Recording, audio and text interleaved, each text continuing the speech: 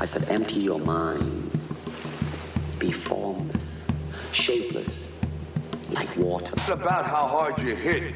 It's about how hard you can get hit and keep moving forward. How much you can take and keep moving forward. Join movement expert Aaron Alexander as he dives into the minds of the foremost innovative healthcare thinkers and movement masters on their approach to optimal health and wellness. Align Podcast. Welcome back to Align Podcast. My name's Aaron Alexander. In today's super fun episode, got to have my girl Amy from Shameless Sex. She is, I think you can call her a sex therapist. She helps work with people to cultivate a better relationship with their own sexuality, working through sexual trauma, starting to introduce different elements into the bedroom, and we get into all of that stuff. We also get into some of the kind of like the emotional bits around sexuality and actionable tips on how to cultivate your own. Actionable tips. That's an obnoxious word. I use that too much, I think. These buzzwords, they come and go. Optimize, actionable tips. Anyways, whatever. This conversation's good. Hope you guys enjoy it. Thank you so much for tuning in to the website, alignpodcast.com, ALIGN podcast.com. On there, you can start the 5-day movement challenge. And super simple. It's 5 short videos breaking down some fundamentals that I believe everybody needs to have in their movement practice. So jump on there, check that thing out. I know it's going to help. It's helped a lot of people already. Thanks for checking it out, alignpodcast.com. And thank you so much to Cured Nutrition for supporting this podcast. I really dig that company. It is a really rad CBD company where they have all sorts of fun, like herbs and spices and oils, and they mix CBD into kitchen supplies that you would use for cooking anyway. So I've had a great time with them. I get down on the garlic herb seasoning, and they also have like a cookie dough, chocolate chip cookie dough CBD bar thing. It's super good, super affordable. You can use the Align code. Go to curednutrition.com and then use Align code for 10% off. All right, I think we're good. I am still out here in the jungle in Costa Rica doing a yoga teacher training. It's been super fun. Been learning a lot. Been posting stuff on the Align Podcast page on the Instagrams. People follow along, eating tropical fruits and seeing monkeys and stuff. It's cool. Thank you. Final thing, I swear to the Lord, this is the final thing. I really appreciate the folks that have grabbed the Align Method online program and the Align Band, of course. It's amazing hearing you guys' feedback. Thank you so much. That thing, as you know, it focuses on unwinding the patterns of staring into technology, essentially. So forward head posture, rolled forward shoulders, hyperkyphotic spine, aka like hunchback, your spine's rolling forward. All those unsightly physical postural issues. We dive directly into how to unwind that stuff. And then we get into other things too. Morning routines, nighttime routines, how to move around on the ground, handstands, stuff like that. All right, here we go. Back to the show with the beautiful Miss Amy from Shameless Sex, talking about how to cultivate your own sexuality. Here we go. Pow. Align Podcast. My own vibrator. Yeah. I've got all this stuff. It's just for your fascia. I wonder what kind of sexy things. Which we could even do a sexy vibrator is for your fascia. It's gonna be good for some grinding against. Oh wow. Yeah. Jeez, grinding. Yeah, it's got all these wonderful textures. I like that. What are some of the sex toys that are like that people? What's the starting point for sex toys? The starting point, like you're brand new and you've never done any sex toy business before. Yeah. Like traditional. What's that? What do they call that? Manual. What's the traditional when the guys missionary oh, yeah. For like a missionary person. It's like I just like missionary. I don't have tools. I'll just stick it in and it happens. Yeah. Where do they start? For those people, it depends what they want, because there's such a diversity of what's available. You want something that's going to stimulate the penis. Is it are you talking about a straight couple here? I guess if you say missionary, then maybe you're referring to that. Are we talking about what a vulva might want for couples play, for solo play? As someone who has spent many years of the beginning of my career in the human sexuality realm, working in a very sex-positive sex shop that my mom and I started years ago, over 10 years ago. We get those new people, and like what they come in like, I don't know what I want. What's the best? Like, man, we got to really narrow it down to the individual and what it is that they're interested in, because what one person's idea of the best is or what works is going to be completely different for the other person. Are vibrators ruining women for penises? They're not. It's sorry, penises. It's the vibrator's fault because you know that the Can't pussy keep is up. just there for the penis. That's the whole purpose. No, because it doesn't change your anatomy. It's just changing your, the neural pathways in your brain. So you get off to this vibrator and your brain says, whoa, it took me only 2 minutes with this really powerful thing. And then the penis comes along and you're like, well, this is taking a lot more than 2 minutes. I just want my vibrator. So it's just the conditioning in here that we get stuck on. You know all about this, about how we get stuck in these loops and these patterns. And especially if it's from our first sexual experiences, right? If I had my first orgasm from a very powerful vibrator, that is setting a default for the standard of that which I am looking for or think that I need or I'm used to. You can unlearn that as we can unlearn and learn anything we want to. It just takes time and practice. Part of that would be don't use the vibrator for a while. Start using your hands or only penises or non-vibrating objects and things that are body friendly and safe, because not everything is. And then you train yourself, and it takes practice. But that's sex. Is good sex, great sex, connected sex. It's a practice. It's a meditation. It's a single point of focus on that one thing. Is it the touch? Is it the sensations in your body? Is it the moaning of your partner? Is it the temperature in the room? Is it the smells? But if you're here in all of that, but you're thinking about what you're going to have for breakfast tomorrow, or what do I look like and what do I smell like, and am I sweating too much, and do they even like me, and what are they thinking, and are they going to fuck me again tomorrow? I don't know. You're not here. It's not great connected sex. It's not a meditation. It's just fucking. It seems like meditation is really beneficial for sex. It's what we call a precursor. It's like something good. or prerequisite, right? Are you writing that down or something? I like that. No, I'm going to turn the heater on. I'm going to write this on my whiteboard. We're having a conversation about sex. I want to heat it up. You just went from the idea of having the door open to keep it cold to now let's crank it up. I just noticed there were sounds coming in and such. Are you trying to give It's not my preference. Yeah, that's my move. It's getting a little hot. Less is more, everyone. That's when I teach people about sexual pleasure, and they're like, how do I have better orgasms, or how do I connect to my desire? I ask, that's one of the beginning questions. Do you meditate? And most of them will say no, or I have, and it's so hard, and I hate it, and I can't sit still. And I tell them that's picking up some sort of meditation practice. And there's, this too, right? There's so many things available, and it can be per mood. Maybe one day sitting isn't my thing, so I need to do a walking meditation or a dance meditation or a shaking meditation. Yeah. But once they start to cultivate that practice, it trains the system more on how to have that single point of focus and be less busy. Yeah. And this is spoken also, I can tell you, I'm a pretty heady person. Like, I'm talking really fast right now. You can tell I'm just... That's why I turned the heat on. Yeah, that's for me to slow down. No, not You're for trying you. to manipulate me. Well, we're always manipulating each other. That's true. Hot tea does the same thing too. Makes us feel warmer. Yeah. So there's like studies around that where if you give people a hot beverage, and then they say like the one specific, I think it was like job interviews, and they gave people like ice water, and then they gave people hot tea and coffee and warm stuff, and then they had the subjects in the study. They said like, okay, what do you think about that person? And when they have a hot beverage in their hand, they're like, oh, I think he's just so like warm and so homey, wonderful. and yeah. But if you give an ice beverage, like she was a frigid bitch. Oh my God.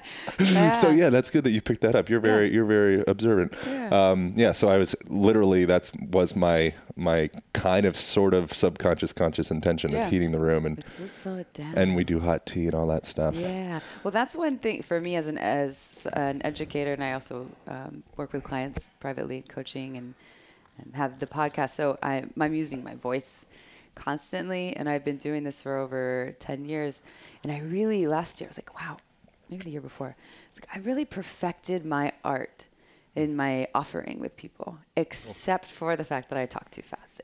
That's my one piece. I mean, there's probably other parts, but there is a part of me that I still have to work really hard to slow down, and that's does show up in sex at times too, and where I need to really work, which. I mean, I'm a human. That's as we all are. But so I identify with all the folks that have a hard time slowing down and getting in their bodies, because for me, it's a constant practice. Yeah, Yeah, I mean, we're literally always tuning each other's nervous system, which is a really interesting like, thing. Am I vibrating it with you? I don't know. Totally, yeah, no, You can really, feel when you're that's not real too. talk. Like we're vibrating at completely different levels. Oh, yeah. This guy's weird. Yeah, exactly. And it could have just been that you couldn't figure, like the music that person creates could be perfectly relevant in like Morocco or something like that, but it doesn't attune well with you for some reason. Yeah.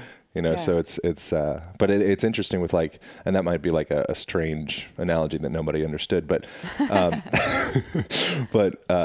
there's another study in relation to, our tone and the way that we communicate to each other. Most of us, we actually communicate each other via body language and then via tonality is the next one. There's a guy called Albert Morabian. I promise I won't just talk about those the whole time. But a guy called Albert Morabian, Harvard study back in the 60s, and it's called the 55-38-7 rule. So 55% of our communication is body language, and then 38% is tonality, and then 7% is actual words that we speak. And so that's in relation to if there's conflict. You know, so if I say something to you, but my tone starts to kind of shift, or I start talking really fast, you know, or I mean, you can hear when someone is, you know, like you can read nervous, scared, uncomfortable, lying, any of that stuff. Yeah. You know, and it's like the words that they say, you just don't give a shit. You 7% give a shit. And then the other whopping 93% is like, okay, what am I actually reading from this person? So are you throwing, is body language the same as just the energy that you're showing up with? It's just because to me, I wouldn't call myself an empath, and yet I can really I believe I can really feel people. I can feel if we are vibrating at the same level, and that to me is there's this communication going on there that has nothing to do with, or that I don't think has much to do with the movement of my body per se. You know, I can feel that just sitting with someone and our eyes are just connecting, we're not moving. But maybe there's body language in there that you're speaking to as well. Much. Yeah, for sure. We're always mirroring each other. Yeah. You know, so right now, like you'll notice we'll start to, and as you talk about this stuff, it makes it weird, but you'll notice throughout this conversation, we'll start to change positions. Now we're both in like a sukhasana. We're all like upright and starting and, you know, and like right now is like rapport building. You know, or like, so you'll generally start off mirroring each other if you're an effective communicator, because people trust themselves. They trust their own tribe. Yeah. If someone's too different from themselves, then it's like, ooh, stranger, keep out. Stranger danger. Yeah. You know, so if you want to sell somebody a car or whatever, a sex lubricant or something, you want the person to be like, oh, like I really get Amy. Like I like understand her. I don't know what it is, but I like, she was like my cousin, like in my family. Yeah.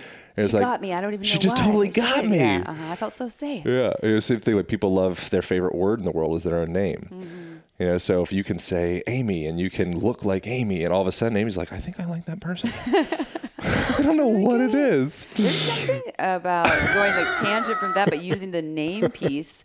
That there was this person that I dated, who all they had to do was take their hand on my wrist, look me in the eyes, and say, Amy, and it was the hottest thing, maybe possibly hotter than, you know, pulling at the back of my hair or rubbing your fingernails. There's something, the name, you know, that the invite in, and there's the body contact, but there's also the grip and the eye contact, and then it's just like Amy, and there's a part of me, it's like, oh, you know, like, and I think it kind of speaks to that a little bit, like he gets me, and and there's also a like dominance piece there too, but the name was just it's like to me it feels like you're being supported and held as a woman, and then maybe like swept and away, acknowledged, and dragged off into the like bedroom. Wow, he's strong, he's stable. There's probably so much, like millions of bits of information that you're gathering just from the way that he holds your arm.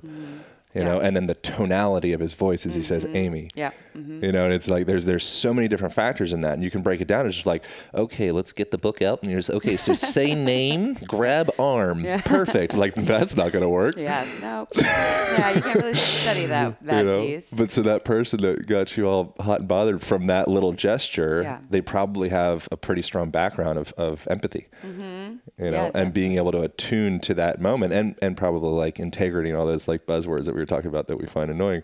Transparency. And Transparency, authenticity. I'm hanging on my biomat right now. You are. Your left knee is getting spiritually stimulated by the amethyst crystals. So spiritual. We're sitting on a biomat. I'm not. I'm actually off. If I put my yoni on there, will my yoni become spiritual? Oh, for sure. Yeah, this is actually specifically geared towards yonis. Enlightened. That's pussy. That's why I came over here. To enlighten my pussy. Good. I appreciate that. Yeah. Well, yeah, it's that's if we can start to pay attention to those little things, and then you also have to let it go. Like there's an interest. What was it? You start off unconsciously incompetent, and that's like the worst place to be. That's where most of us are in a lot of ways. So you're unconscious of your incompetence with a thing. And then eventually you start having conversations like this in this specific subject, and then you start to become consciously incompetent. And you're like, oh fuck, I've been talking too fast. I've been doing all that. God, well, now I see it. Yeah. And then from there, you can move into, okay, now I'm starting to become consciously competent because I'm practicing and cultivating my skills. And then eventually you become the guy that's grabbing your arm and says, Amy. And he's like, oh, he's like probably unconsciously competent. Yeah. You know, if you can get through that arc where eventually there's just this fluidity of the way that you do whatever that your craft is, just being yourself could be your craft. Then that's where the money's at. Well, the first step is the awareness and having some sort of ability to be an observer of your process of that's like the initial step there, which has been so powerful for me to watch all of the ways in which I have been so unaware of myself. And the minute I become aware, it just opens up the door. It doesn't mean that it just changes overnight, but now I'm an observer and have more ability to make different choices and to learn more and to try things that I normally wouldn't. It helps me to step outside my patterning, which applies very much so to sex, because people, especially those first sexual experiences, we develop this foundation of the way we will be. You know, our first masturbation practices, you know, you're 12 years old and mom and dad's going to walk in the room, so you got to diddle yourself as hard as possible, hard and fast. I like that, diddle yourself. Diddle, yeah, you got to diddle. That's good. Yeah, just go diddling away. Diddling. You got to get it done in 60 seconds because it can walk in at any minute. And then when you have your orgasm, you can't make a loud sound. And, you know, you had a good time, but as you got older, you notice it's really scary or challenging to make sound when you have orgasms. And you notice that you tend to like harder, faster sex or stimulation, whether it's with other partners or with yourself. And that set that default, but a lot of people aren't aware. You know, they don't have the ability to witness that part of themselves. And then we're dealing with the issue of, this is just how I am. You know, we still live so much in this culture and this world that doesn't like to question the way they are, especially around sexuality. It's like the scariest thing, especially men. I mean, women too, but a lot of the men that I work with, because it threatens their whole identity. You know, your masculinity. We're men. We're supposed to know how to fuck and how to please a woman. Yeah, if you ask the question, it immediately denotes that you don't know the answer, which means you're less of a man. Yeah, and that's how much. That's so pressuring. Do you feel that? I mean, How I feel it? Which? How does how is it for you to admit that you don't know the answer, or if it were to, I guess, to come down to sex, to admit that you have room to grow, learn, and be better? It's a practice. Yeah, the more confident that I become with something like anything, sexuality in this case, the more open I am to asking questions.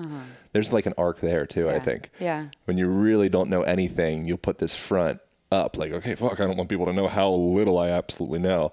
As you start to progress with that, we're like, okay, I have like a toolbox. Yeah. How do I sharpen these tools? Not to say that I do or do not have any degree of whatever toolbox with anything, but I've noticed myself throughout the years becoming more confident with just acknowledging how little I actually know. Yeah. And it doesn't threaten your whole identity. I mean, you don't crumble. No, I like it now. Yeah. Yeah, I like being in those instances. Like vulnerability is something that's probably one of my biggest like obstacles, which isn't the best language for it, but like, yeah. Is it scary? Showing your vulnerability, expressing it. Getting a lot better with it. But yeah, it's like, you know, so I was really obsessed with like rock climbing and like extreme-ish type things, you know, to kind of like express that I'm masculine and courageous and all those things. And I think along with that, part of that was kind of filling in a deficit of actually being able to show up in maybe like one of the more courageous ways is just like being totally vulnerable with another person. telling somebody like, well, I think I have feelings for you. Yeah, I feel and you're things. like, what? Yeah, what is like, oh, cool. What is that? And you potentially, you're like putting yourself up on the chopping block.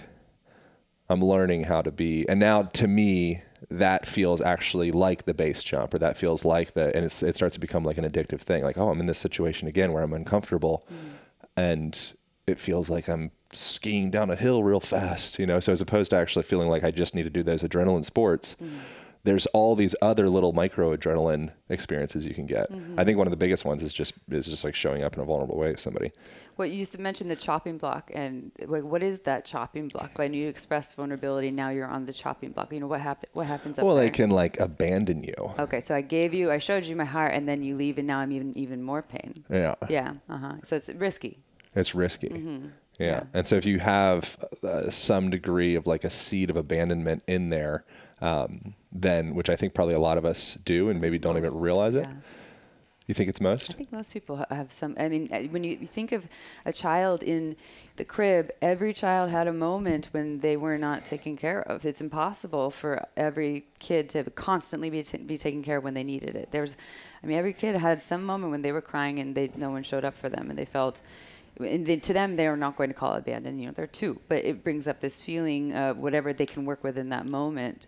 So I think that some people have major abandonment stuff. I think to a certain degree, everyone has a little bit of something. I think it's just a part of being a human. How does one start to whisper into that stuff? Yeah.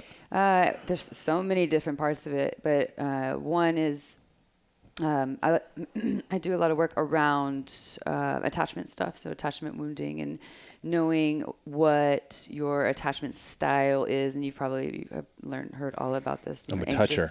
That's a different anxious one. Avoidant. Yeah, right. Secure. And to know the degree of that. What happens when you get in an argument with a lover or partner or someone? Do you want to stay, or do you want to run, or do you want to grasp? And if you're anxious, you're grasping. You're like, please don't leave me, which is related to abandonment. It's if I grab you and you won't leave me because I'm kind of holding you down. But what that does is it's overwhelming for the person being grasped, right? Or we're in some hard place and we're in an argument and I have a desire to run. I want to shut down, run, get out of here, or I get really flooded easily. And that's also related to abandonment. It's safer for me to get out of here so you can't hurt me further. And then there's secure folks who can kind of hang out there. All right, this is really hard. This is uncomfortable. I might want to run or grasp, but I'm going to stay right here. And most people kind of fluctuate through them, but I think they say statistically that 50% of the population would be secure. Now, if you're a single person in your 30s, you're like, where are all the secure folks at? They're in relationships because they're secure.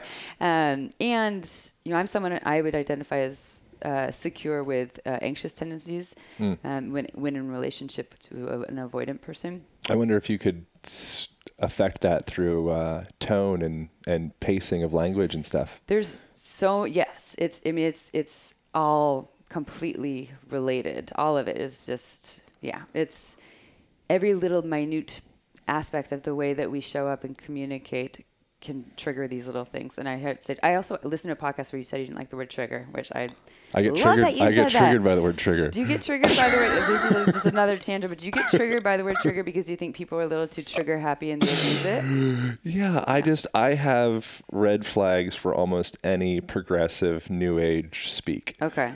So it's just that it's progressive new age, and it's when it becomes. It's because I live in. We talked. Both of us live in Hawaii, where it's like the new age mecca of all things, like fairy dust, and so now I have like PTSD from all that. Aww. You need to go do some medicine therapy for your PTSD. So.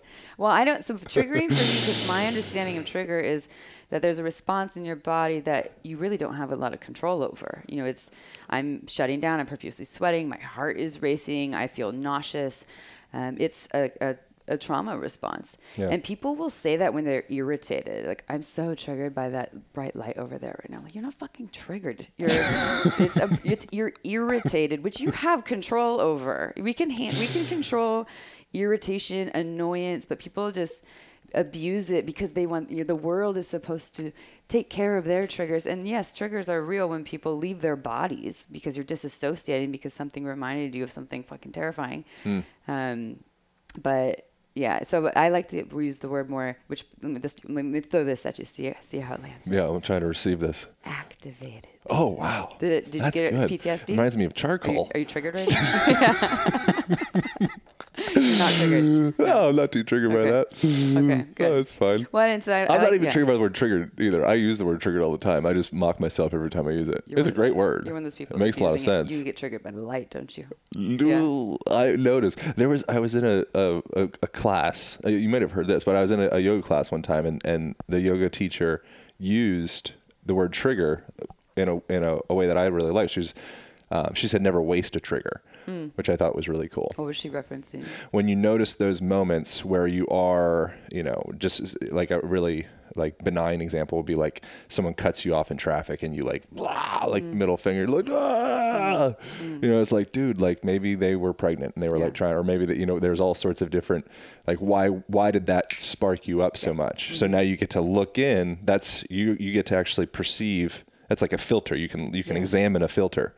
And how can I start to maybe shift that filter so that it doesn't actually like give me this surge of cortisol and all the stuff. So when you have those moments, you can step back and look at it as opposed to just like, blah, and then.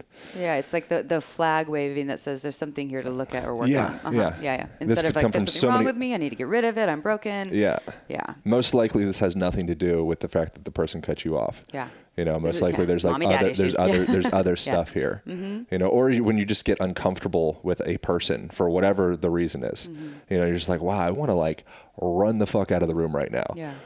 You're like, oh, interesting. Okay. Well, maybe there's a legitimate reason. Maybe there's like, they want to like kill me or something. But probably not. Yeah. Yeah, there's probably something inside of me. There's probably something else there. Yeah, there's some work I need to do. Do you notice any of those with yourself? With other people? Is there any consistent like triggers, to overuse that word? I would call it triggers. I have this thing that I just recently in Hawaii, when I was just in Hawaii, in Maui, I was on this beautiful kind of hippie commune land. Of course. And gorgeous land. These people, they live off the land. Like all their food is just from the earth. It has its own water source. It has its own beach. It's just, they walk around naked. It's just like, Mecca. I feel so challenged by that place. It's not the land. It's so I will say I get activated. I don't get triggered because I'm not leaving my body. My heart doesn't start racing. I'm not freaking the fuck out. What's happening for me there is it's bringing up my stuff about not belonging. Oh yeah. It's the way that people relate. And because when I come there, I'm just another person coming there. They're not like, Amy, hi, we're so happy you're here. They're tending to the land. All they want to do is work on the land and play music. And it's a really beautiful way of being. But I realized through that, it brings up a lot for me of like, do I fit in here? Do they like me? What's going on? So just this activated state of just questioning myself and then seeing that opportunity to say, oh, okay, there's something to look at. Here's a way that I get in my own way. And if I was unconscious about it, I'd be saying, it's them, they don't like people. They have bad social skills. Right. Actually, no, it brings up something in me where if people aren't going out of their way to approach me, or if my jokes aren't landing, I'm a very playful person. That's how I feel safest with people, is when they're silly and playful. Yeah. And there's laughter and lightness, and it doesn't need to be that all the time. But when I'm gonna say the word sacred, trigger.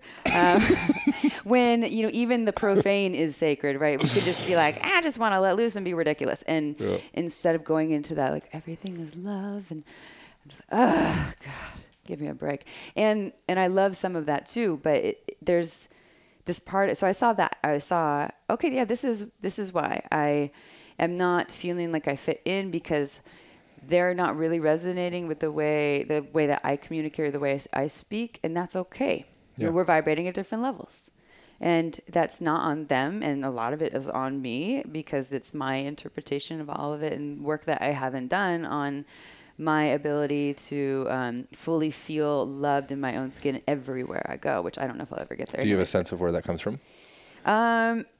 Childhood, of course. Not exactly that. I've always been that person. Well, I don't know how related that is. I've always been that. I'm very social. I have a lot of friends. I'm kind of like the centerpiece connector for a lot of folks. I'm a caregiver, caretaker.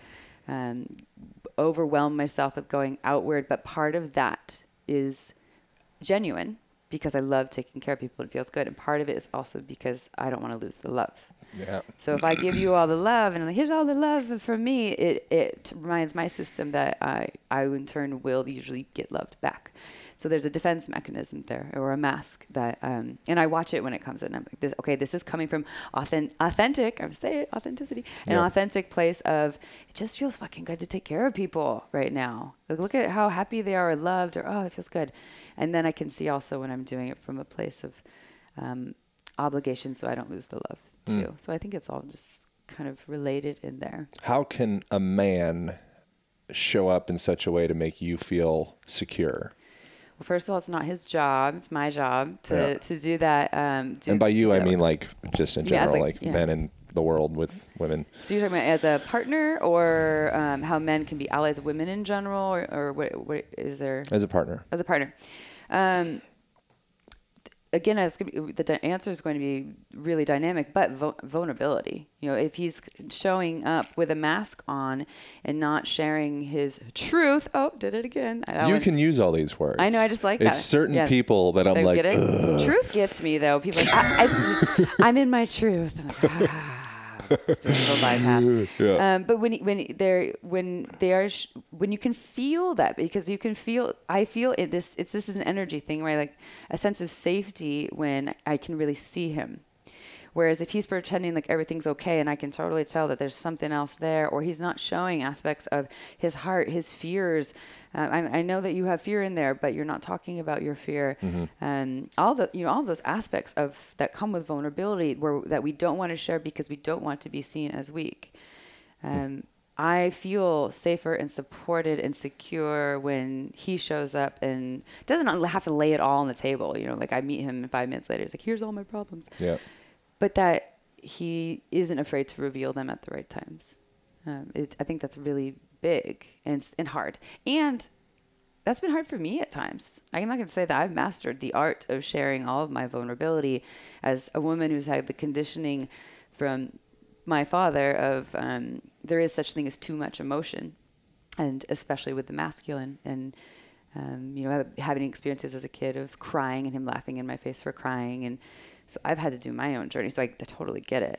So yeah. What was the circumstance with that? We don't need to go like the story. Yeah. It was I forgot exactly what it was, and it might be my early teens when this happened. But there was some sort of argument, and I just when we were talking, I started crying, and I think I was trying to share how hard whatever this conversation was for me, and he just kind of laughed with this tone and this energy of, you shouldn't feel that way. And that's my interpretation, but I don't think he actually said that, but to him it was kind of like, this is ridiculous. Yeah. That thing, which tells my system, okay, yeah, I can't show this stuff here. It's not safe. It's not welcome. And in fact, it's probably wrong, which I know better now, but it'll still come up, especially with the masculine at times. I find it really helpful to acknowledge that your parents and just everybody, they're just people going through their own shit. Oh yeah. And so anytime it's like hurt people kind of thing. I say that a lot. Yeah. And so being able to step back and see that, as opposed to it being like he was doing this to me, not in your situation per se, but just in a situation, they were doing this to me. It's like just acknowledging that that's coming from their timeline of some trauma, and then all of a sudden it's not about you, and then all of a sudden that feeling of abandonment or fill in the blank thing not being felt can turn into like more of a thing of compassion, of like, oh fuck, that must have really sucked being him. Forget about me. Totally. That must have sucked. Well, and I like to create space for all of it too, because in that moment now as I do learn more, and I'm doing various trainings in the psychology field, and I'm doing a training called Hakomi, which is a really wonderful. Have you ever heard of Hakomi? Yeah. Holistic psychotherapy practice uses mindfulness and loving presence. And the more I learn about that, the more I can see people as just hurt little kids having big adult tantrums. Look at Trump. Yeah. But yeah. Oh my God. The biggest. Yeah. It's crazy. Oh geez. Nothing for or against or whatever, but he's like a big screaming child. Yeah. Big screaming child. Whether you like him or not, like that's like, if you don't see that, like, come on. Yeah. And people actually do little like art sketches of that, parodies of him being Totally. like this big screaming baby. But And then look at he all that really he is. has to be insecure about. Yeah. Have you seen his goddamn hair flap? Yeah. Oh yeah. Like he hides it. That's. I He mean, does it's- all that work We to all hide know. it. We all know. Yeah. Like, you're not getting that one by us, just so you know. We've known for a long time. So when you look at those physical outcroppings of a deeper insecurity, like the hair crop is a beautiful example of it. Yeah. You could look at it as just as simple as like, oh, well, he's just got shitty hair. No, what? It's like, well, he is what he is. He would have the option to just be like, this is what it is. Yeah. That would be a way more vulnerable, honest way to show up. Yeah. But instead you go to all this work to cover it. And now you have people whispering and making parodies and cartoons and all that stuff about you. And so that's just like a really interesting micro example of like hair crop thing Yeah. into whatever the stuff below that is, into this now outcropping of us talking about it here. Yeah. In random, house in Santa Monica. Yeah. We love you, Trump. I think was it, He's probably hurting more than anybody. Yeah, I think it was. I heard Chris Ryan say. I don't remember if it was on a podcast or in person. Maybe he said this to me in person. I think he said, he's like, no, it was maybe the podcast. That I really don't think anyone truly loves him, and that he knows it. Like genuinely loves his heart. That he actually knows that that's true. But if you're blocked from allowing that, then no one would ever have the option to. Yeah, they can't. Like if the door's closed, Yeah. people can be lining up out front, but they're not going to actually get through. Well, my so it comes down to guess- the individual to figure out like, how the fuck do I open the door? Yeah. But if you and that takes. And then how would I have discretion about who I let in the door? Yeah. I don't know. It takes a very aware being. I don't think he's ever going to do it. But there's, this is the difference between the folks who believe this is just how I am, and I'm going to fight everything against everything else because I'm so prideful and stuck, and especially if they're in their 60s, 70s, 80s, and they lived their entire life with that story, it's pretty depressing to all of a sudden realize that your whole life has been a lie. So they're probably never going to do it. The chances are that they would just finally say, oh yeah, there's some stuff in here to work on, and I could live a much more loving, joyful life if I actually face my mommy issues and my daddy issues in the way that they didn't show up for me, because chances are that's what it is. I don't know anything about Trump's parents, but I'm pretty sure they weren't very loving. So, yeah. I'd like to study that, maybe know what's about that. But in my dad's case, that's very much it's mommy issues. Like I can see the writing on the wall that it's very clear. So I'm able to see him as that. But one thing I did want to say, as you said, the compassion piece. So I can see my dad, he laughing in my face when I'm a kid crying. And I can still now as an adult finally find compassion and see him in that light. So I want to create spaciousness for that. But I also want to create spaciousness for my anger too. Sure. Right. And I think a lot of folks believe there's one or the other. If I'm compassionate and loving and I see him as the hurt child, then there's no room for anger. I've let go of my anger. And that, I think, can be really harmful, because then we're stuffing something that might be there for us. We don't want to create anger if it's not there. But so for me, I'm letting it all be here. Like I see he's a hurt person hurting people, and I'm fucking angry about it too. And, and I'm hurt and I'm sad. I'm having current day issues now as well. And he's also starting to lose his memory. It's all this. So daddy issues over here. How does one explore anger? The healthy ways. I don't know. Healthy is kind whatever. of a limiting Or word, unhealthy, but yeah. whatever. What are Fuck the it. many ways? Yeah, we can do it. Yeah. Let's burn some stuff. Yeah, let's go. Well, and I think that can be healthy. I think the unhealthy way is to bottle it up, pretend like it's not there, shaming yourself out of anger. Especially women are doing this. And that women aren't supposed to be the angry, hysterical one, especially if we're in the conscious world, right? I'm a conscious being. Right. I can't be angry. Peace and love, everyone. Fuck that. That is not true. So the first step is to feel it. Some people have big blocks to be able to feel it, to even know, what does anger feel like in my body? What are the physical symptoms? What happens? Does my heart start to race? Do I get really, really hot? The somatic stuff there. And then to create whatever outlets to channel that. It's not punching someone in the face. I'm not going to put that unless it's consensual, but I'm going to put that in the category probably not the best choice. But to me, it seems like a somatic process. And something needs to move energetically. It's usually not just meditating the anger out of you. It's like maybe letting yourself move around the room like a wild animal, and you're stomping and shaking and pounding things, or, people breaking things, literally actually breaking things. For me, I did this thing in Hakomi, actually. Can you break down what Hakomi is? Hakomi, yeah. So Hakomi is a holistic psychotherapy practice and training. And to me, as someone who works in this field, I'm not a licensed therapist. I'm a rebel who went to school for psychology and human sexuality, but refuses to spend 10 years in one institution and likes to do all the little individual trainings that really speak to me. Hakomi's not Peter Levine. No, Hakomi Who is... came up with that? No, Hakomi is, oh my gosh, Ron Kurtz. Ron Kurtz. Yeah, it's who's no longer alive. I think it's Ron. Yeah, Ron. Yeah, Ron Kurtz. And Ronnie. Ronnie. Ronnie boy. Yeah. Yeah. That's it. It is a holistic psychotherapy practice that is all about what's happening right now. Yeah. They don't go deep into story, which is what most cognitive psychotherapy is. If you go to school to go become a therapist, oftentimes they're doing talk therapy. And we're finding, as you probably have had guests speak on here, or maybe if you've been to therapy before, that just talking about your problems doesn't necessarily fix your problems. It can alleviate some of the weight on your shoulder, and you're not feeling like, oh, I have to carry all this. But you still have the guck in your body. And so what Hakomi does is you get a little bit of conversation. Oh, hey, how are you feeling today, Erin? What's going on? What's present for you? And you're like, oh, this crazy lady Amy came over. She wouldn't take her pants off. It's really frustrating. I was super fun. I got her real hot in there. I tried to turn the heat up and made her some tea. She was talking I opened really my fast. freezer door. She shut it down. She wouldn't crawl in my freezer. Everything. And I'm tricks. and like, oh, it's and so what you would do is you would contact that. You say, oh, it sounds really challenging, huh? And or whatever. Really, there's a lot of anger in there, huh? Whatever is present. And if you're wrong, if it's not anger, then you would say. And I can't teach Hakomi, by the way. I'm just giving you a general idea of what I know because I'm still in the training. Yeah. But if you're wrong, it's perfectly fine because it'll bring up something else for them. And if you're right, that's what they're really feeling, then you just go deeper into that. And you have to do it in the container of mindfulness. If they're not in their body and they're not present, so meditation can be a part of it, various practices to get them here.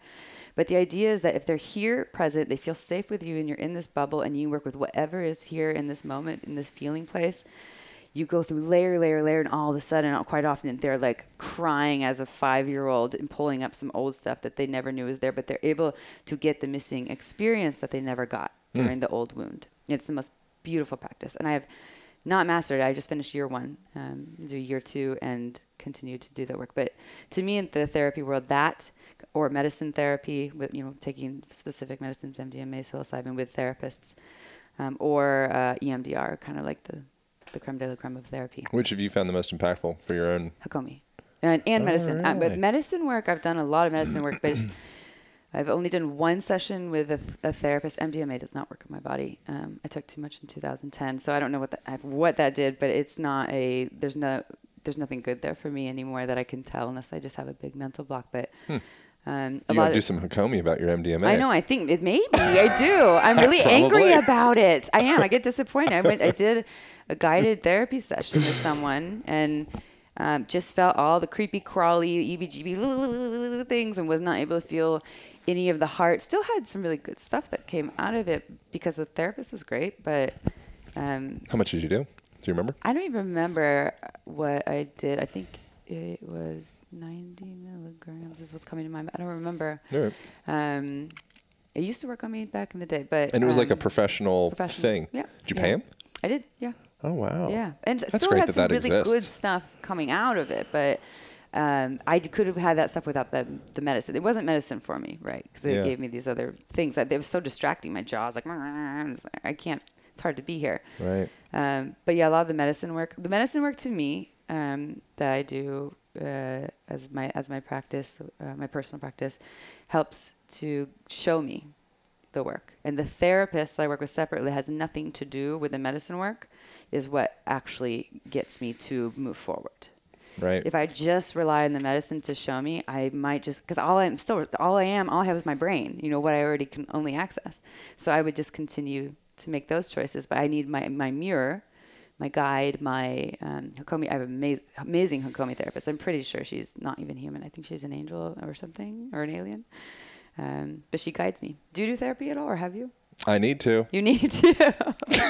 Why do you need to? Because I think we all need to. Yeah. You've never experienced. No, I've been to a couple. I don't think they were very good, but that was probably my own blocks. Yeah. I was like, this guy's bullshit. There's They're not like so looking good at therapists, you're looking at a clipboard, bud. Yeah, it's just. What are you doing? How does that make you So feel? I ended up, I think I'd probably be like a difficult therapy patient, but I'd love to find somebody. But I ended up, this is probably my own like ego, but I ended up feeling as though I was therapizing the person. Really, maybe I was getting like reverse therapized and didn't even realize it. Yeah. But yeah, I need to find somebody that's like a good Hakomi therapist. dope. When you're doing that and you're playing therapist, and because you're the one like, I don't know, and here's I know why I do this. These are da-da-da. They'd say, sounds like you got it all figured out, huh? Exactly. No, exactly. As I'm saying that out loud, I realize that that's Yeah. what that is. Yeah. But if you're looking at a clipboard while Yeah. you're talking to me about my feelings, Yeah. Yeah. You're like, Come on. I can go write in a journal. yeah, I can talk on a there's like podcast there's about apps. my feelings. I Yeah. can get an app. I can talk to a friend. I don't need this. Yeah. It's powerful work. We're still learning so much about it, but it's been a major game changer. And then of course, bringing that into the sex and relationship world, especially if people are partnered and they've never done work around childhood wounding and everyone has it, you are in the playing field for all the shit to come up. And that's what relationships are. And a lot of people try to fight that, right? I don't know if you've ever experienced that. Like, relationships should be easy. Why are we, and then maybe we're not right for each other. Maybe you're not. Or maybe you also, one or both people just haven't done the work. But that work shows up everywhere. It'll show up in your loverships. It'll show up in your friendships. It'll show up with your family. Should you choose to do that work. It's very rewarding. It's exhausting, but it's really rewarding. Are you in a relationship right now? I am. I'm in a partnership of 5 years. We have broken up 2.5 times and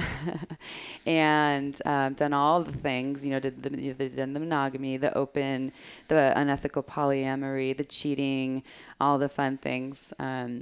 Are currently coming out of a monogamous place into monogamish-ish, so figuring out what that looks like now. Do you think polyamory is, or do you think there is? What do you think about all those things? All the things, yeah. I think different strokes for different folks. It just depends on you. I think there's so many factors on how we're raised and the capacity we have to work with shared partnership and sharing of bodies. And we can, of course, learn anything. It's just also a willingness to learn. And I think that some people are just much more monogamous than open. I think some people are much more open than monogamous, and it just depends on you. I mean, at the end of the day, we make our own rules, but most of us are just stuck living someone else's rules. And so once we figure out what our rules are, the world is your oyster, and that applies to your relationship status. So I don't think there's not one way, and there's not one better way. I know people that are monogamous that shame themselves because they think that open is the superior way. I know people that are open that are highly judged for being open because monogamous people think, not all of them, but some of them think that's the superior way. And like all of you are wrong. All of you, there isn't one superior way.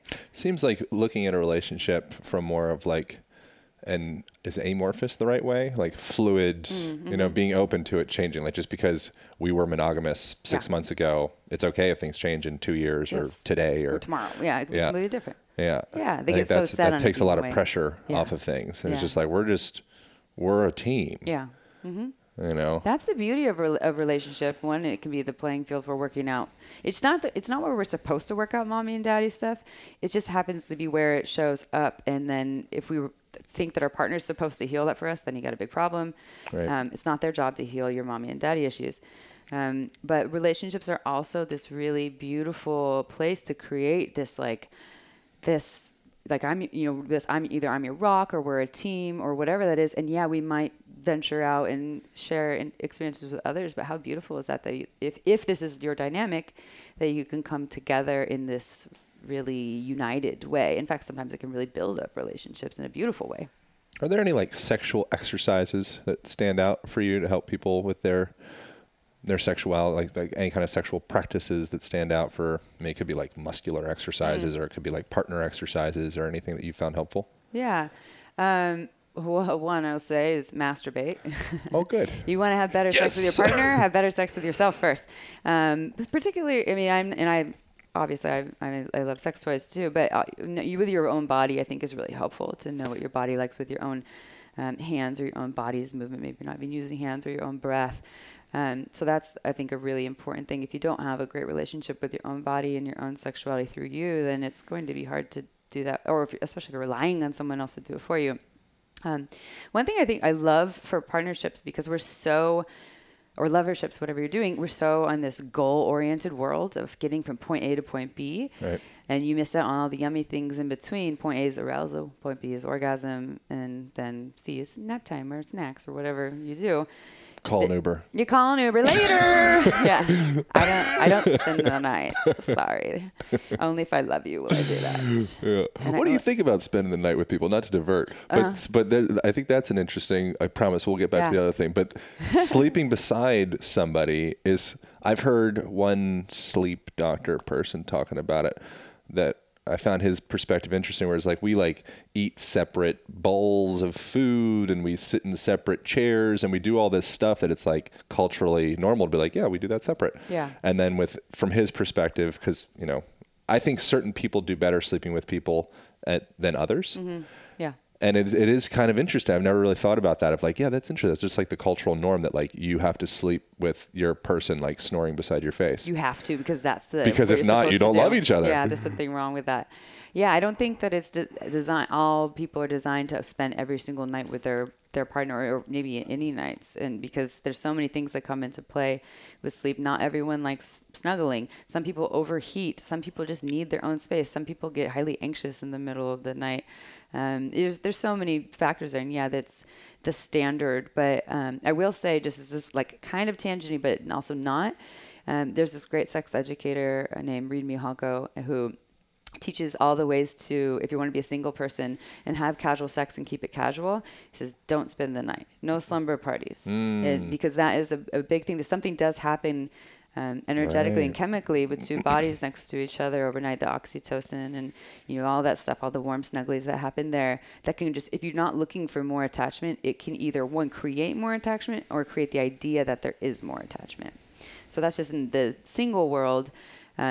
Dating protocol. In the relationship world, it's different for everyone. I personally, I'm a difficult sleeper with a lot of people, where it'll be hard for my body to calm down next to them. It just depends. But if we really just, I'm bringing my hands and wrapping them around each other, energetically, not physically. Like if I can energetically feel like safe, it's this really great fit.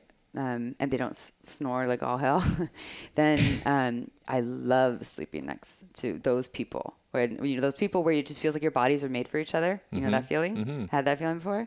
That is just like, I love that. But everyone's different.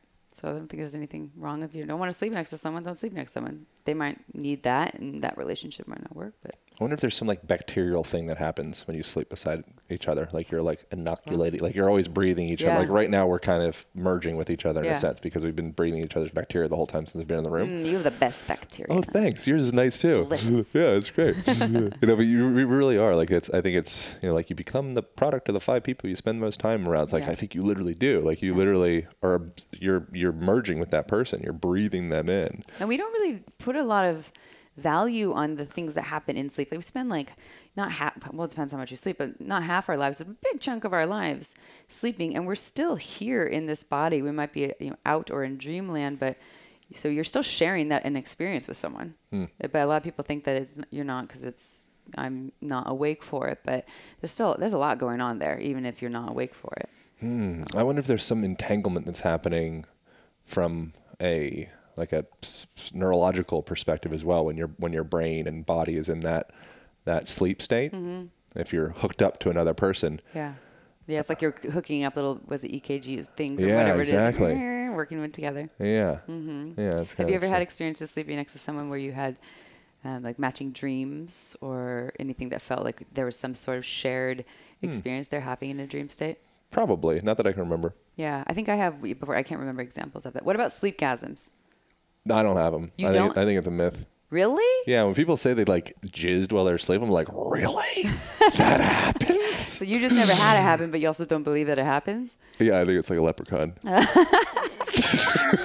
That'd be great. If I could have orgasms while I slept, that'd be awesome. I'd be on board. I get some like plastic pants, I'm on board. I have some of my best orgasms in my sleep. Oh my God. My sleep-gasms are like some of my favorite orgasms that I have. I don't there's no like, I could wake up feeling pretty wet from it. Like, whoa, but because it's really happening, right? Yeah. I'm not touching myself in my sleep, by the way. It's my mind bringing me to that state. And what's interesting about sleep-gasms, in my experience, is I probably have about 2 a month or so.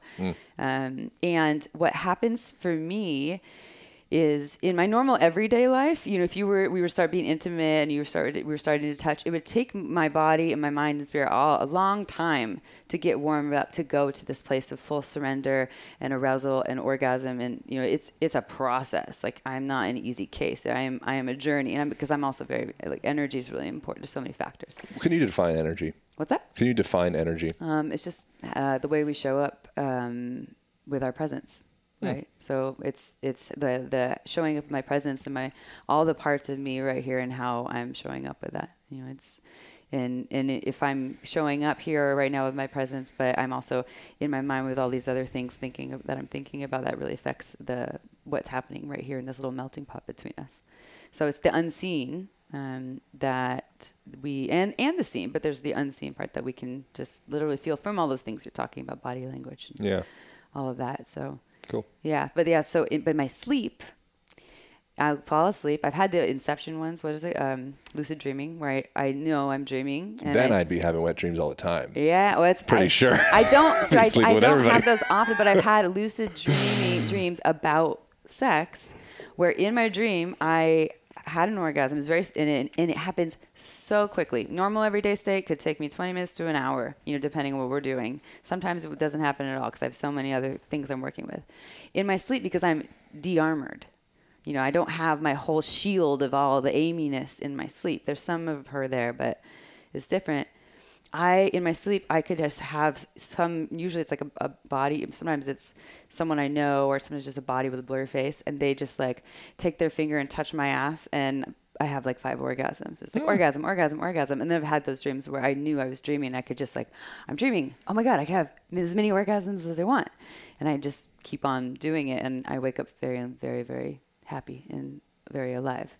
So that's my experience. I haven't figured out how to, that's the one thing I want to master is like, how do I bring that into the real world, right? That simplicity of being able to become aroused that quickly. Yeah. I can't do that here. I have tools, but it takes a lot longer here. You haven't figured it out yet. I haven't. Yes, exactly. Yes, I can. I just don't understand it yet. And that's, I'm like, Damn new age language. It's correcting me. No, I like that. That's a helpful reminder that I have if I can do it in my sleep, I have the capacity to do it here. Yeah. I just don't know how yet. And nor do I have enough patience quite yet. The ass has I think it's only second to the clitoris with sensory receptors. A lot of nerve endings. Is that right? Yeah, I think as they say, has as many nerve endings as your lips, and it's like the anus itself has. Yeah, they're pretty similar. Yeah, like some. It likes some touch. Yeah. How do you feel about ass stuff? I think I'm getting better with it. Yeah. On which side? Which end? Whose ass? Either or. All asses. Yeah. What does getting better mean? Oh, just more comfortable, like embracing all that stuff. Just like loving every square inch of your body and not having any shame around any of your parts. Yeah. I think take a shower. Yeah, it's not too much to ask. That makes sense to me. So we are talking about the ass here, people. So, I think that's a safe bet. But yeah, I've had shame around my ass forever. Yeah. Yeah, I'm starting to figure that out. Where I was like, oh, it's actually pretty legit. How are you figuring it out? Are you touching it, or allowing other people to touch? Other people. Yeah, get on in there, buddy. Talk about vulnerability. Jump on in. Yeah, dive on in. Yeah. You got some Uber Lube here for you too. Yeah, we got the Uber Lube. It's great for anal We're play. ready to go. Yeah, it's good, long lasting. And gay men that bottoms, they end up having significantly less incidence of prostate cancer because they're getting it all ringed out. Yeah, the prostate needs some love and attention. Yeah. I think embryologically it's the same tissue as the G-spot G area tissue. That which is interesting. I mean, it's all they're all the same parts, just put in different places. They get different functions. But yeah, the prostate I think is just like people I'm imagining like a Rubik's Cube or like a Mr. Potato Head or something. Yeah, there you go. Just put them all. Put my ass in my ear. Yeah, exactly. Yeah, wow. Get that back down there. That's magical. That's not that funny. Yeah. Yeah, it's pretty funny. I know. I like the Rubik's Cube thing of just like moving things around, and they're all just the same blocks. We are kind of like that because we have different erogenous areas in different parts. Some people like really love the back of the knee, or whatever. And so like, why are you touching the back of my knee? But there's so many things that come into play there. There's nerve endings. Some people have more nerve endings in some places than others. Like if you look at a vulva, a vaginal canal, and there's studies that are looking at that some folks have a lot of nerve endings that connect to the cervix area, and some have a lot less. Some have a lot more nerve endings in the vaginal canal. I think we just recorded a podcast with Emily from Sex with Emily, and she was saying that if a female-bodied person's clitoris is actually the closer it is to the vaginal canal, the entrance, the more likely are they to have orgasms during sex, during penetrative sex. So it's all there's the anatomy part and the physiology, and then there's the stories that come with it. If I had some wonderful experience with someone that I was just so into, and they just happened to touch like the pit of my arm, that could become eroticized because of the story. And it might not be a nerve ending thing, or it might be all of it, but it's just it's so dynamic. That's why I love working with sexuality, because it's complex shit. You have to look at all of it. You can't just look at like one little thing, like, oh, you have a pussy, you must like this kind of touch. Well, I like that you become Persian when you talk about I sell you a carpet and touch your pussy. You will like. Yeah, carpet, pussy. Yeah, that's funny. I don't even notice when I do that. Yeah, I had no idea. I did a pun. You did a pun. You did a thing. Finally, you didn't even notice. I have a question for you though, because I've heard you talk about on past podcasts about your practices with ejaculatory control. Yeah. And I'm curious about that, specifically where you learned about this, why you choose to practice this, and what it does for you. Oh man. You don't have to answer them in that order. That's a triple whammy. I think just reading like the books, like the Taoist books, so there's that's like a staple. I feel like there should probably be like a pun in there somewhere. I don't know how to find it though. I get one pun per episode. But yeah, starting off with that. And then, the big thing is just like not feeling tired. And so that's something that I've noticed around orgasm, around ejaculation specifically, where it's like afterwards you're like, oh God, I just want to, take a nap and kind of disengage from life, and then also disengage from my partner. And so that's something. There's another book. What's his name? David Data. Yeah. Where he gets into Way the Superior Man. Yeah. One of the things he said in there that I really liked was you'll have potentially like a subconscious resentment of your partner because they're like pulling energy from you. And I'm pretty sure I've noticed that. I don't know if it's exactly from that specifically, but there's something really magical about like maintaining the ember of sexual arousal. And you still can have a complete orgasm. Like there's really not too much of a difference between actually outwardly ejaculating and just having an orgasm, like an inward-gasm or whatever they call it. So yeah, I've been on that train for like the last, I don't even know, maybe 4 years or something. And I mean, it's super simple too. People can play with it. It's like another thing before that, it's actually, you can build your orgasm up, which women are way more savvy with than men in general. For men, it's like A to B more. But if you can build yourself up to that point where you're getting close, and then start to, use breath, and there's different things. You can contract your fists and contract your toes and kind of like pull energy away from your cock essentially. Breath is like one of the biggest tools. Contracting your pubococcygeal muscles, or like your P muscles. All that stuff will help to start to kind of pull energy out of like the head of your cock. And so using that, what you'll find is it ends up being, this is like probably a terrible analogy, but it ends up being almost like the real estate market. Like you'll slowly gain value of your home. So you just like, if you just flip the property, you're like, cool, sweet, I made 10 grand. But if you like hold on to that bitch. Over time, you're like, okay, it's slow. You got to be patient. You're like, damn, I made $1 million. And then they call it the $1 million point. That's interesting. True. Look what I did there. Look what I did there. So you can, so that's the like you hold the perineum essentially. There's like a diamond shape area in between the anus and the shaft of your cock. And so as you're getting to that point where the prostate's starting to like, oh God, we're gonna come, you can hold that space. If you go too close to it, you missed it. It's gonna be like painful and awkward, and don't do that. But if you go, if coming is 10, if you're at like 9, anywhere 9 and below, then you can go in and actually you can either manually hold that space and it kind of like creates like a vacuum, closes that down. And then the practices around like contracting those muscles, you can actually do that without using your hand. But the hand is it's a helpful tool, A, if you don't have those muscles developed, B, if you get too close.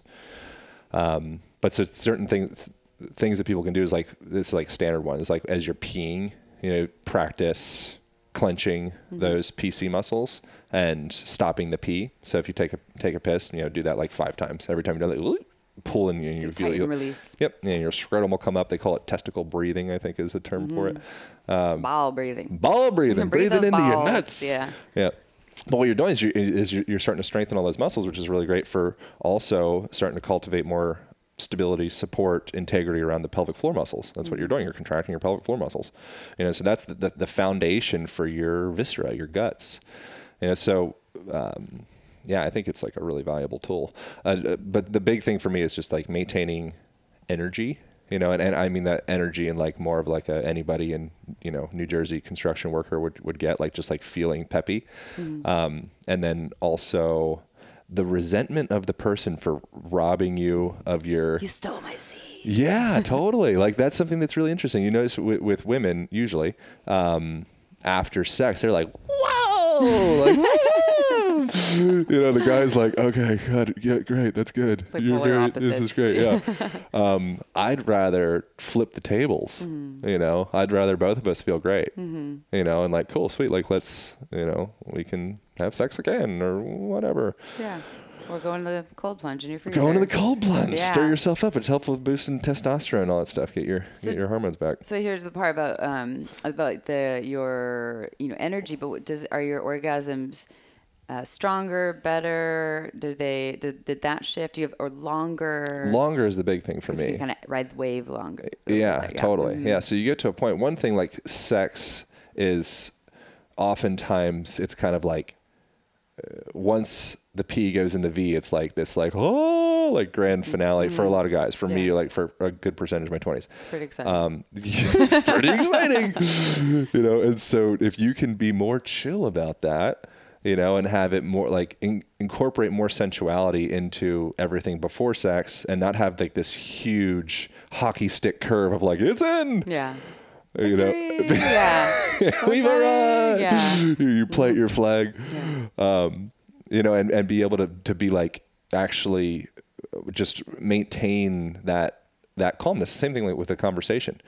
The P goes in the V, all of a sudden your words start speeding up. Breathing really fast, out in the chest. Yeah, and so what I find, if you can make it through, one, starting off slow, I find really valuable. And just like being with that experience. And then from there, if you can make it through that first, like, I don't know, call it like 10 minutes or something like that. I have found, and one would find that your endurance, if you want to use that term, it almost like exponentially gets greater. Like if you can make it through that initial gauntlet, then it's like, cool, we're good. We can do whatever we want. Does it have the same with like running too? You get into the get like the runner's high. First like, oh, I hate this, and then you get in the flow. You kind of push through the barrier that. And then you'll find if you can push through that and you can maintain that like runner's high, which it's probably like the same state really, like that meditative kind of like primal place, whatever. But yeah, you'll find that the orgasm will the value, the felt sense of the orgasm will start to get greater as well. Yeah. So if you just like bust a nut, it's like, oh, okay, cool. Like it feels good, but it's like, I don't know. It just, it's like small potatoes in comparison. If you can actually cultivate that experience, it's like building a fire, I think. Yeah. And there's just some like out there meta analogies, but that's the way it feels. I have heard men had partners say that they're just so not entertained by their orgasms. They're like, I see your orgasms. They look way more exciting than mine. Because theirs, they get this little quarter of a second, 2-second euphoric experience, and then it's over. And they can still maybe play a little bit, has limitations, and that's with the ejaculation, not just with orgasm. And so I think this is one of the tools is to start to have these practices to start to learn either have control or separate ejaculation from orgasm, or start playing with the prostate. You want to enhance your orgasm, Yeah. so you can combine prostate stimulation with That's really interesting other too. It like touch. redistributes energy away from the head of the cock. Yeah, but it can also create that more full-bodied thing where I've talked to men where their experience of that was it was almost overwhelming because it was like they were coming so much in one they were ejaculating still in this Yeah. session. But so much was coming out for such a long period of time that it was like also Wow. kind of terrifying for them. They were very exhausted after, of course. Yeah, I bet. But I was like, well, you wanted stronger orgasms.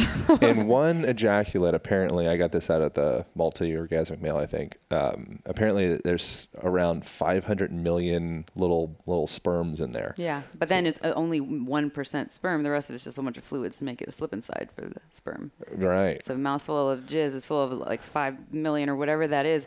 And it's just most of it is just like little amino acids and things. And women that come in contact with jizz or semen.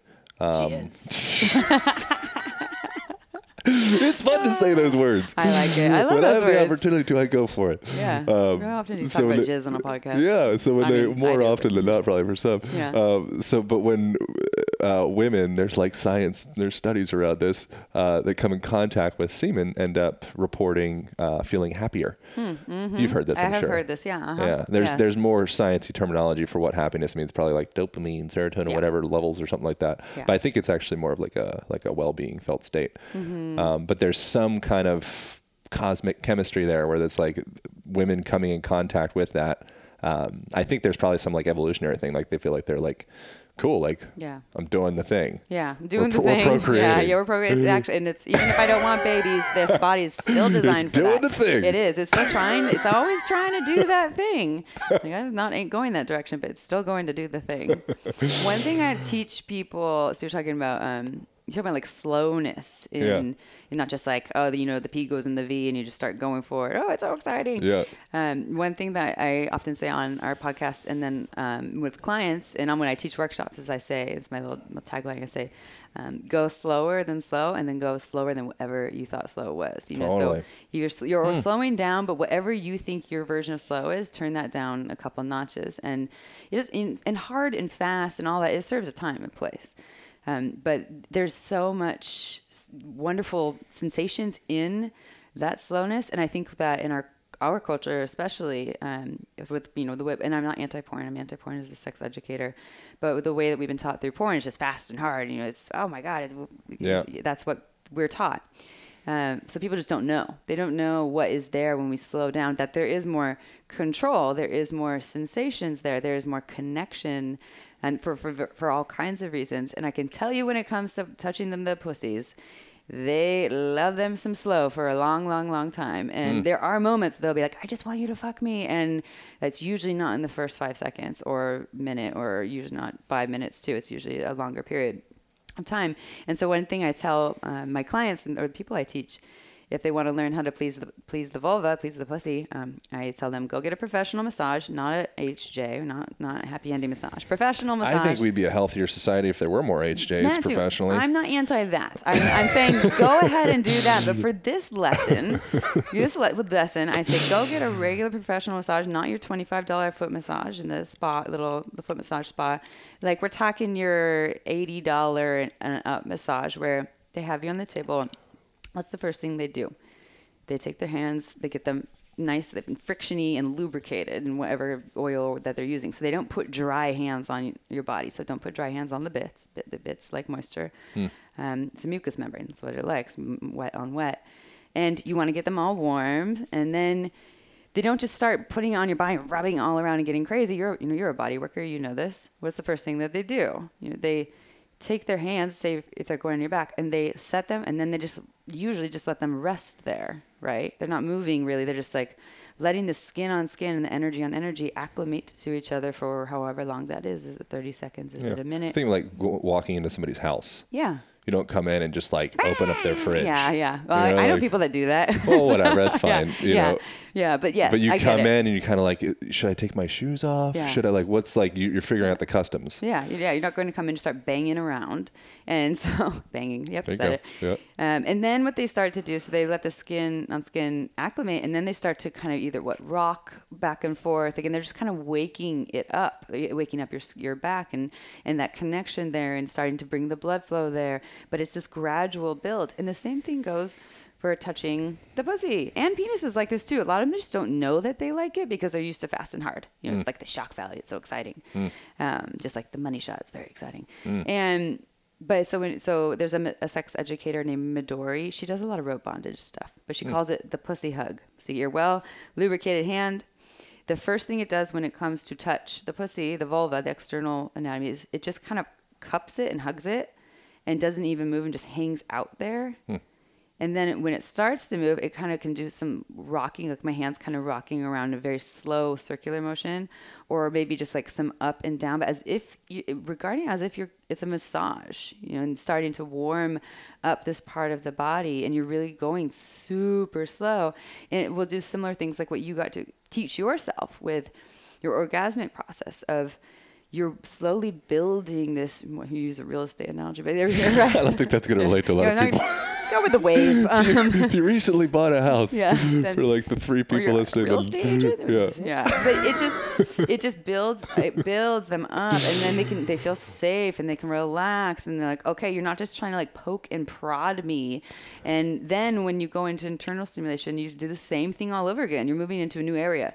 You hang out. You put fingers or a penis or whatever like this in everything. This is you don't have to do this all the time, but especially if you don't know this vulva.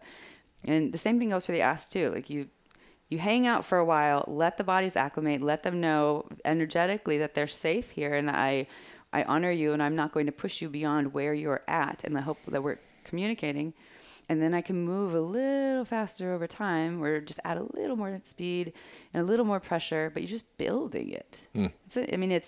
It's an art, but it's not a heady art. It's an embodied art and again, you need to be present to be there, to do that.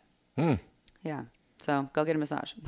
You're a body worker. You know what you're doing. Yeah. Well, whatever. I think it's, figuring it out. I still have like a lifetime of porn to unwind, I think. I know. Oh my God. We all do. Yeah. It's entertainment. It's quick shock value. Yeah. I've had some great orgasms to it, and it's definitely messed with my mind in regards to what I think sex should be at times that I've had to do a lot of work to try to undo. When is the time and place for like the jackrabbit hard and fast? When the body is just like, I just want to fuck, but both bodies feel that. As a having a female body, I can feel that in my body. There's just this energy in me. It's like, I just like want you to fuck the shit out of me, like that feeling. That's when you do the jackrabbit. And hopefully they communicate. But if the body's not there, it doesn't feel good. Yeah. And some people can get there, some women get there every time. Some people can get there really quickly. But I think for most female body folks, it takes a lot for them to get there. But it's not to say that it doesn't serve. Because it can be wonderful when you're there. Yeah. But you just have to fully be there. And you can feel the vulva or the vagina, the clit specifically start to engorge, become tumescent is a fancier term for it. Yeah. And that's kind of like a really valuable indicator to determine like when is it appropriate to enter. Yeah. Yeah. Totally. Yeah. Well, it's better. It's a better indicator than moisture because wetness happens for so many different reasons. It can be based. You can get antihistamines and you don't get a lot of vaginal fluid. And right. So engorge because it's all erectile tissue. So when you see the vulva or the pussy, all of that getting engorged, it means that shows that they're is the vagina engorged or is it just the clit or is the whole thing? All of it. I think all of it is erectile. The clit wraps all the way around. Yes. It looks like a big like mustache or something, like a sea alien creature. Yeah, it's a little wishbone for it. Like yeah. It's funny when I did my I went to school, minored in human sexuality at San Francisco State, and then did a whole training to be a certified sex educator. During that time, that was all 2006, 7, 8, 9, 10, around there. No, it was 2000. Yeah. Anyways, it it's I think up until 2008, they did not know about the wishbone, that the clit was that big. Yeah, or So it's a little pea. they have just a little knob, that little Yeah. thing. And so I wasn't taught that then. It wasn't when I was learning those things. It was later on. I think they first discovered that and really publicized that. I think it was like 2010. And I think who told me that? I think it was Wednesday Martin who told me that. And now we know that. It's just that you can't see all of that. But yeah, it's all erectile tissue. And the vaginal canal, I believe, is all erectile tissue too. It's just like internal erectile tissue as well. But the vaginal canal usually makes more space. Yeah. Usually doesn't get like puffy, that makes it tighter. It usually makes more space. The cervix goes up when someone gets aroused to make more space because we're all trying to have babies, right? That's what the body thinks. Yeah. And that's, Sucker. yeah. Damn you, body. Got Yes. you. We're not on the same page. We're not agreeing with each other. It's not what I'm trying to do here. Yeah. It's all, again, like same parts, just put in different places. So have you heard the book Come As You Are? This woman, Emily, I forgot her last name. It's a wonderful book, but that's kind of what her premise is. One, that we live in a penis-centric culture, and the models for what women or female-bodied folks should like is based on what the penis likes or what we think the penis should like. Oh, wow. Patriarchy of sexuality. Yeah, but we're conditioned. We don't even know it. Women fighting back again. Yeah, we're back. Every angle. Oh my gosh.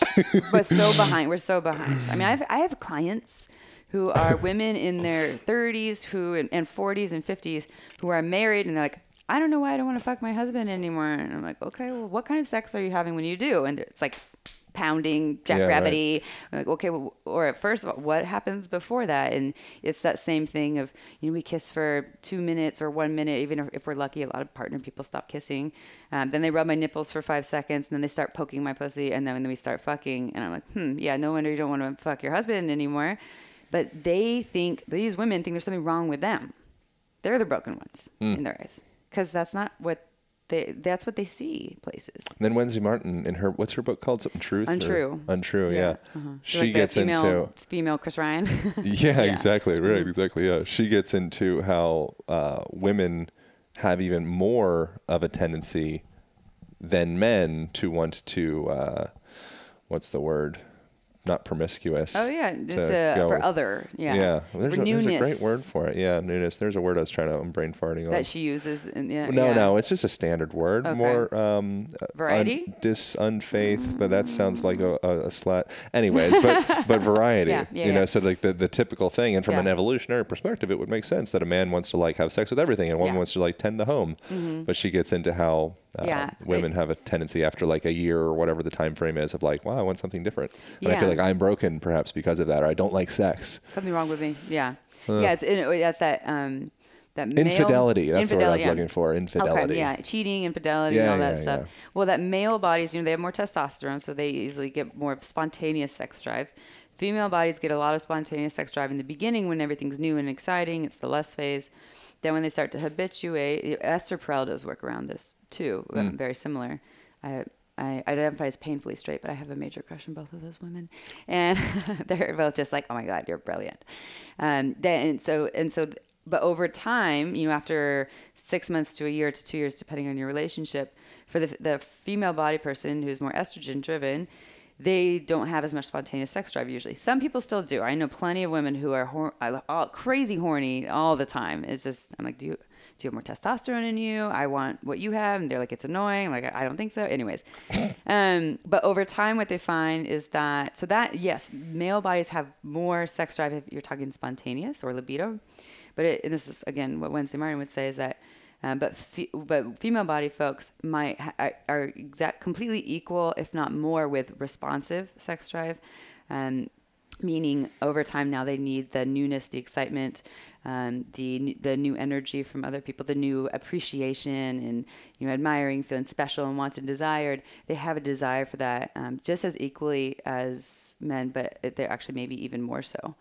And so that it doesn't mean that there's less or more of anything, that they're equal players, but operating differently often. Yeah, all the standards just mess us up. Yeah. All the things of like, I think I'm supposed to feel this way, and then you have you're in this like double bind situation. It's really uncomfortable. We got to wrap this thing Yeah, let's up. wrap We it up. got normally that's longer than. What are we than doing? I didn't normal. even look. Hour 20. Do you usually do? Are you like an hour, 50 minutes person? What do you do? Oh, usually? whatever. I just Yeah. let it, whatever. But usually around an hour. Yeah. So where should people go for learning more about your stuff? I think you're just fabulous. I had so much fun with this. My things. Okay, so I wear many hats in this world, but I'm gonna simplify it and just say shameless sex. Yeah. Usually 1 point's the best. 1 point's the best. So I have a podcast as well. It's called Shameless Sex. I know it's a very crafty name. No one had shamelesssex.com. I don't know why. Wow. But I do.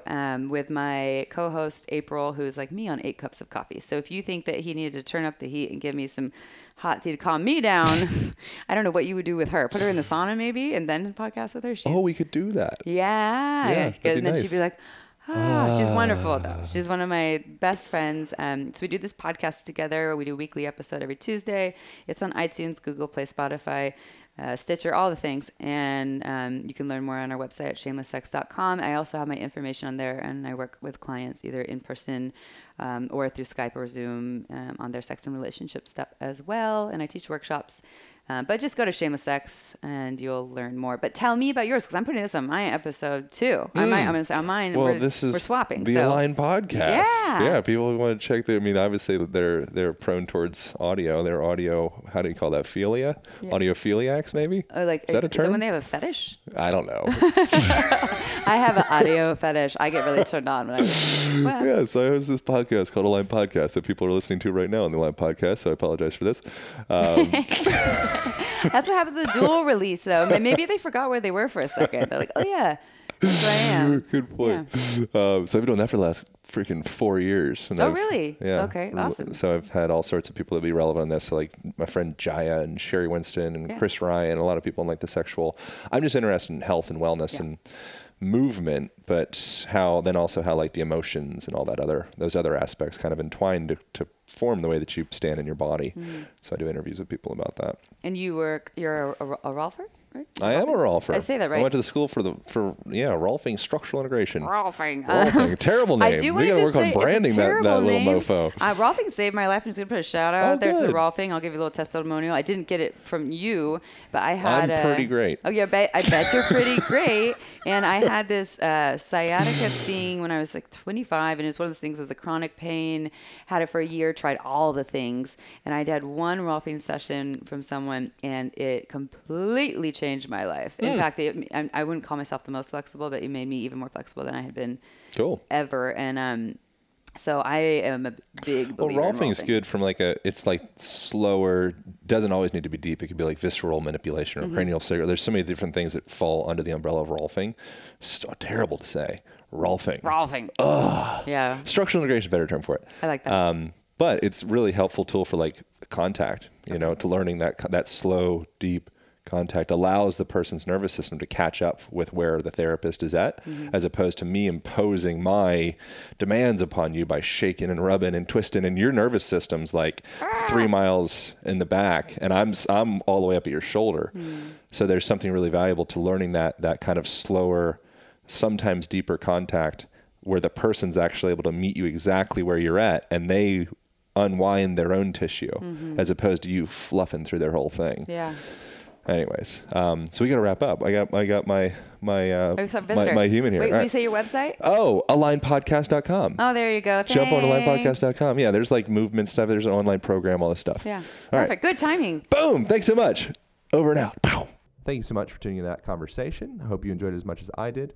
We got a couple things to help support that body of yours, one of which is the Align band that people have been really loving, which I'm super grateful for. It is a heavy-duty resistance band, comes along with a door anchor, traveling case, and then a online video guide on how to use that thing. It's my absolute go-to travel tool. I've got it hanging literally from my door right beside me now.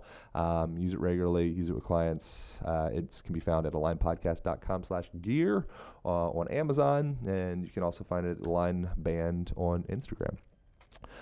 Also, we finally did it. We created the Align Method online program, which focuses on unwinding the patterns of staring into technology, essentially. So forward head posture, rolled forward shoulders, rolled forward spine, kind of like just that hunchy posture thing that modern world is stricken by, gets into how to align your physical body. So self-care, joint by joint, from ankle to knee to hip to spine to head to neck, etc. Really good stuff. Also gets into lifestyle, gets into morning routines, nighttime routines, how to effectively handstand, how to move on the ground.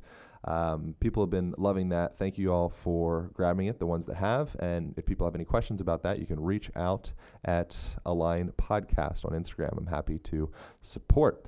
All right. Thank you guys. Enjoy your day. Thanks for doing you. Thanks for telling your friends. Thanks for reviews on iTunes. That's it. Pow.